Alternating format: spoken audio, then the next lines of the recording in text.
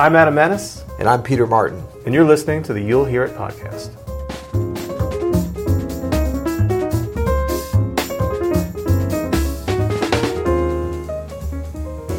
Today we're going to give you 9 jazz movies we love. Ooh, we're going Hollywood today. Straight Hollywood, baby. Nice. So this is a question from Nick, our friend in the Facebook group, member at Open Studio, and he asked about actually jazz movies and jazz books. But we have so many, we're so literate, and we're so, what's the equivalent of literate for movies? I don't even know. Well watched? Well watched. Bored? That sounds a little creepy, but we're really bored? We're bored. Yeah, we're so well versed in all the different media channels for jazz that we had to split this up into 2 episodes. So we're going to cover movies first because they're and you know what? I mean, we're going to do 9, right? We're going 9 on I mean, this. we could almost do. That's the thing is there's so much good stuff. You could almost do one for documentaries, one for dramas. Are there jazz comedies? Probably some. Maybe, yeah. The Marilyn Monroe one with Walter Matthau and Jack Lemmon. That's right. That's kind of a jazz comedy a little bit. We'll have a whole other 7 great jazz comedies. Sweet. Yeah, so we're going to give you 9 jazz movies. Is that what I said, 9? That's what you said. All right, well, let's jump right in. Why don't you start? So I'm going to start with one that I've just recently watched, just a couple weeks ago, and this is an amazing documentary on John Coltrane. It's on Netflix right now. It's called Chasing Trane. If you haven't seen it, put it in your queue. Watch it tonight. It's really, really an amazing glimpse into one of the great geniuses of this music. Lots of great interviews with people he played with and family members and musicians and celebrities who love his music. And his story is one of, I think for me it's really inspiring because he's one of these players. I mean, he didn't just come out of the gate being John Coltrane, you know. Right. And this film reinforces that he had to learn some lessons and have some failures, and then he at some point decided, I'm not doing anything I don't want to do, and he just made himself into this great figure. So yeah, no, I think it's really good, and I wonder if it's at all related. It probably isn't. There was a book I remember reading. We can put over on our list, Chasing Trane, but I don't know if this is related. But this has a lot of, if it's the one I'm thinking of, because I think I saw it recently too, it has a lot of footage, family footage, like with his kids and stuff at his house in Long Island, I think, which I'd never seen before. No, there's tons of home movies, and it's very, very special. Great. Well, okay, I'm going to go, number 2, I'm going to go with a documentary too, because I know we're going to get into a bunch of dramas and stuff. But that is Thelonious Monk's Straight No Chaser. Yeah, awesome. And that came out in I think it was mid to late 80s, and I remember seeing this, I think it was late 80s. And actually Clint Eastwood, I don't know that he directed it, but he produced it or executive before he fell off the rails politically. Yeah, no, his production company, I think, is the one who did this. Yeah, but I know he was instrumental in getting it done. And he's a huge jazz fan. He's a huge jazz fan, and even did some jazz movies that are not going to appear on this list, but or one in particular. No, but there's so much great footage, and I was really into Thelonious Monk's music, so I felt like I knew his personality. Yeah. And when I remember when I saw the documentary, but to see him talking and on the road, it kind of matched up how I imagined. I'd read a book about him, a biography of him. And it's so much great stuff from in the studio. I remember there's that whole scene when I think it's Teo Macero. I'm just messing up his whole name. It's okay. Yeah. The producer. He's not that important a figure. Well, it was like they were. Yeah, what has he done? No, but he's kind of recording and Monk is. Monk is playing, and then he's like, "All right, we're about to start," and Monk is like, "What are you talking about? We done." He'd already recorded all that great banter in the studio and amazing footage of them on tour in Scandinavia, and just a great movie. Well, that's one of the great things about these documentaries, especially that have footage that you may not see other places, is that we listen to these great artists. We call them great too much, probably. We put them on the great. But no, to get a glimpse of them as human beings struggling, just how we all struggle with certain things, or just having these kind of intricacies in their personalities that we don't get to see, is pretty awesome. Yep. Yeah. So that takes us to number 3, and that is our first non-documentary. That is Round Midnight. This is, of course, amazing Academy Award-winning film. Dexter Gordon was nominated for as an actor, which is an amazing feat if you think about. Yeah. I mean, he's an amateur actor, right? Before this, he's got a SAG card now. He's got a SAG card. An incredible film. That's great casting too. Whoever did that. I mean, a lot of the other musicians that were in it, like Herbie and Wayne and stuff, were great too. But they didn't have the central role like he did. Yeah, Herbie produced the score. Is that right? Oh yeah, and it's a great score. It's incredible soundtrack. Yep. So that's definitely that should be on the top of your jazz film list for sure. Yeah, and that actually may be the best jazz movie with the music, and then the actual subject matter is about jazz, and it's a great movie, and it has great acting. It kind of hits all those points. I think it is probably the best best movie about jazz for all those reasons, because there's some on this list where it's like the music is a little suspect. Wait, don't give it away. Or how they use it is a little suspect. You know what I mean? Or maybe the acting isn't. Maybe it's not a great film, but the music is awesome. Right. But this one hits everything. Absolutely. Yeah. Well, since you let the cat out of the bag, let's. I'm going to move up for number 4. I'm going to say Whiplash. Reminds me of my experience around here at Open Studio. Peter Martin. Whiplash. Yeah. So, okay, this movie, this is kind of funny to put on here because I actually think it's a horrible jazz movie. It's not great. I think it's a great movie. It's not actually a horrible jazz movie. It's just so it's not. It's fake. You know, it's super fake. It's super fake, but the movie's so good. The acting is so good. It's so interesting. It's so dramatic. Totally. And I think that there was such an uproar in the jazz community about this. It's like this is not the way it is at. It was supposed to be like Manhattan School of Music or Juilliard or something in New York. This cutthroat conservatory. They're like, that isn't the way it is. But think about this. Okay, so there's like one jazz movie made every 5 to 10 years, pretty much. Yeah. But every year there's like 1,000 cop dramatic movies about policemen or detective movies, which are totally fabricated also. And you don't hear the police saying, this is totally fake. Our days going around writing tickets. We don't shoot up people and all this. Yeah, we got a glimpse into how police officers feel like every time they turn on the television, right? Yeah. So, I mean, I think we need to just relax and be glad. Weren't there some musicians talking about boycotting it, the Whiplash and stuff, Oh, no, that was one of the other ones that we're also going to talk about. But, I mean, to me, I don't know. It's just it's just a great movie. It's a good movie, and it's really a sports movie that they just happened to throw in, big band jazz school. Exactly. But if you aren't, I know we have a ton of musicians that makes up the core of this listener base here, but if you're not a musician and you see Whiplash and maybe you think that's a glimpse, just know that good music doesn't get made that way. That's just not how people are to each other. I mean, maybe some people, but they're just not going to last very long. Exactly. So that takes us to another movie. I'm going to call a little audible here. And what is this? Number 1, 2, 3, 4, 5. Along the same lines, recent movie, great movie, Academy Award, almost winning. We won for about 10 seconds, and that's La La Land. Now we're going deep into the controversy. We just had some unsubscribes, possibly. I know. You know what? I'm going to say it. I like this movie a lot. It's a great movie. I thought I'm gonna second you on that. It's a really delightful movie. I love the narrative about jazz in the movie, and the characters struggle with commercializing jazz and keeping it pure. I mean, these are things that we all geek out about on a regular basis. It's much more accurate than Whiplash. The music, it just doesn't have any jazz in it. No, the music is a problem in the movie. Well, I mean, the music, I wouldn't even say it sucks. Well, I would say it sucks, but I mean, that's because I don't like that style so much. It's basically old school Hollywood Broadway. Yeah, I was going to say, it's like it's almost like they're new Broadway songs. Yeah. It's kind of like a redux of.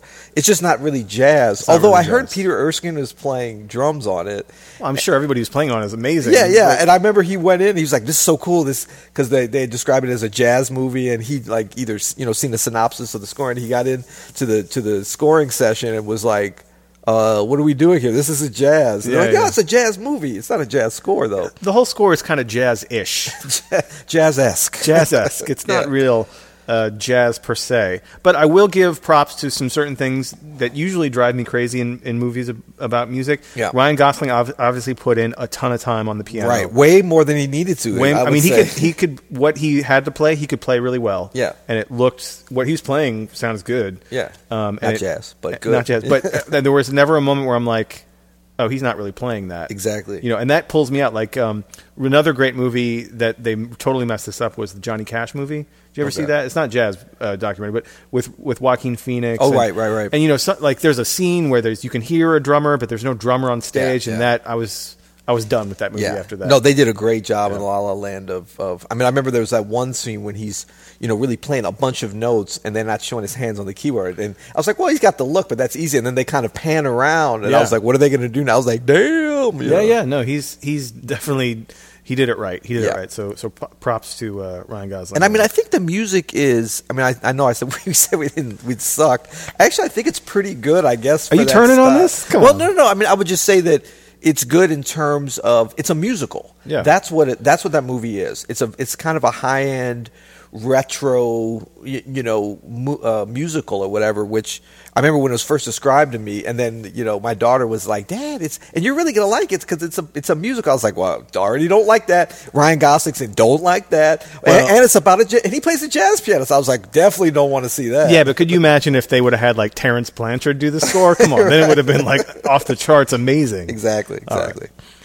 But I mean, it's such a great movie. So it's a great movie, no doubt. All right, so next we're going to go 1, 2, 3, 4, 5. We're at 6. We better move it along here. Okay, it's Kansas City by Robert Altman, which is one of the greatest directors of our time. Yep. He has some other great movies that I love. This is kind of mid-90s, and this one I actually don't even remember it that well, but I remember I was playing with a lot of the people that were in this movie, and I kind of kept waiting. Like each one kept getting called. Nicholas Payton, Christian McBride, all your friends get a call. Mark Whitfield, some of my best friends. I was like, man, this is my. So I kept checking my phone. Maybe my service. I got service interruption or something. Yeah. Never quite got the call, but that's a really good jazz movie. Interesting story, great movie, amazing playing. That's actually being done as they recorded the movie. I know that. So that's good special. Score. Good stuff. Cool.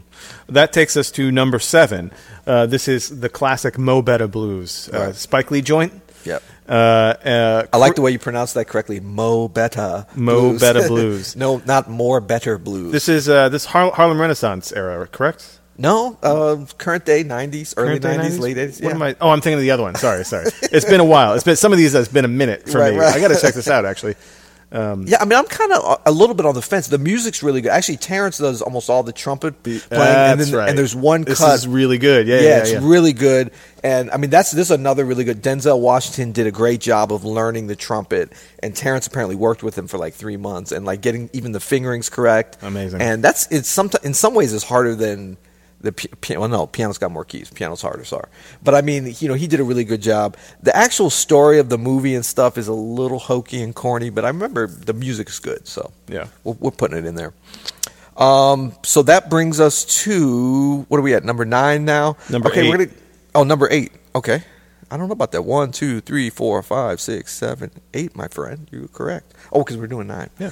Okay, so this is a documentary that I think was done a few years ago, but it's been promoted a bunch on Netflix. I actually saw a live screening of it here about 3 months ago at the Art Museum, and I was just floored by it. And that's the documentary about Nina Simone entitled "What Happened, Miss Simone." And I recommend everybody. I think it's still available on Netflix. It's a beautifully recorded documentary, some incredible extended high-def footage of her from like the early 80s, I believe. That's awesome. From the Montreux Jazz Festival, with just really focusing on her piano playing, her amazing singing. I vaguely knew the story about her life, but it really goes in deep. Such a dramatic and interesting life. I mean, like her and her family lived next door to Malcolm X in suburban New York for a few years, and the kids, I mean, just a bunch of things even beyond music.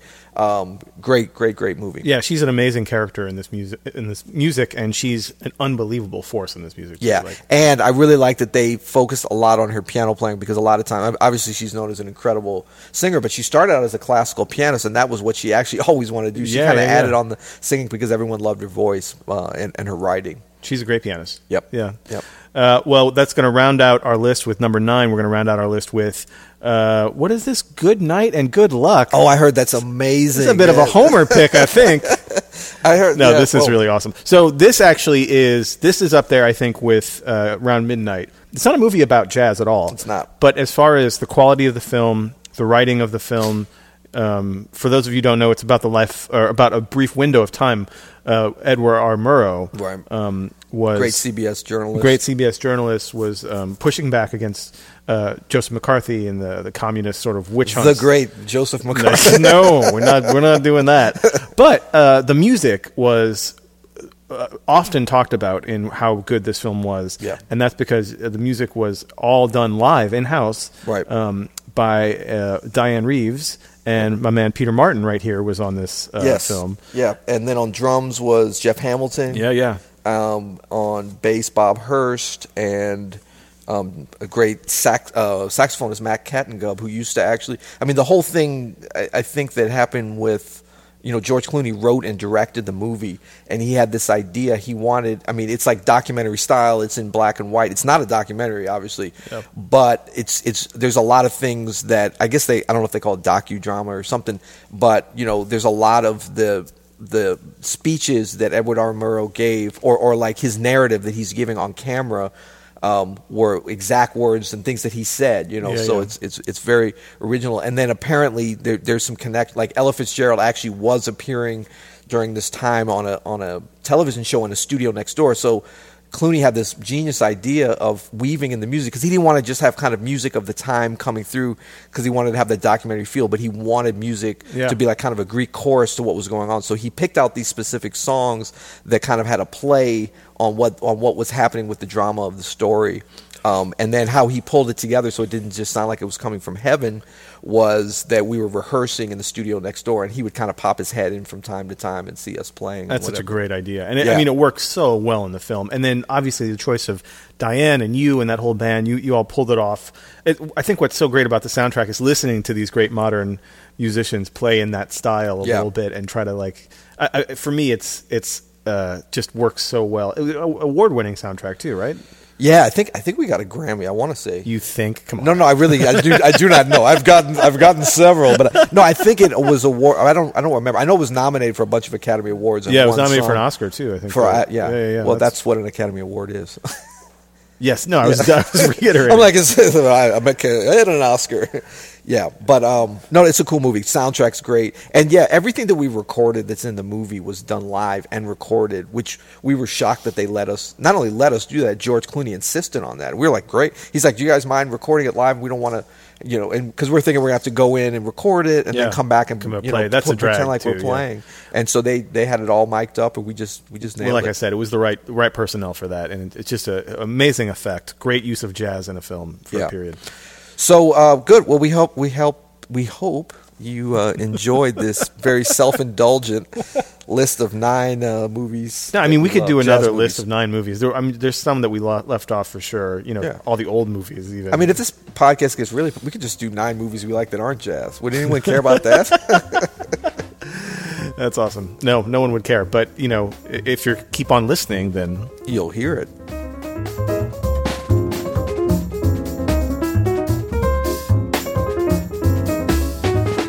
Thanks for listening to this episode of the You'll Hear It podcast.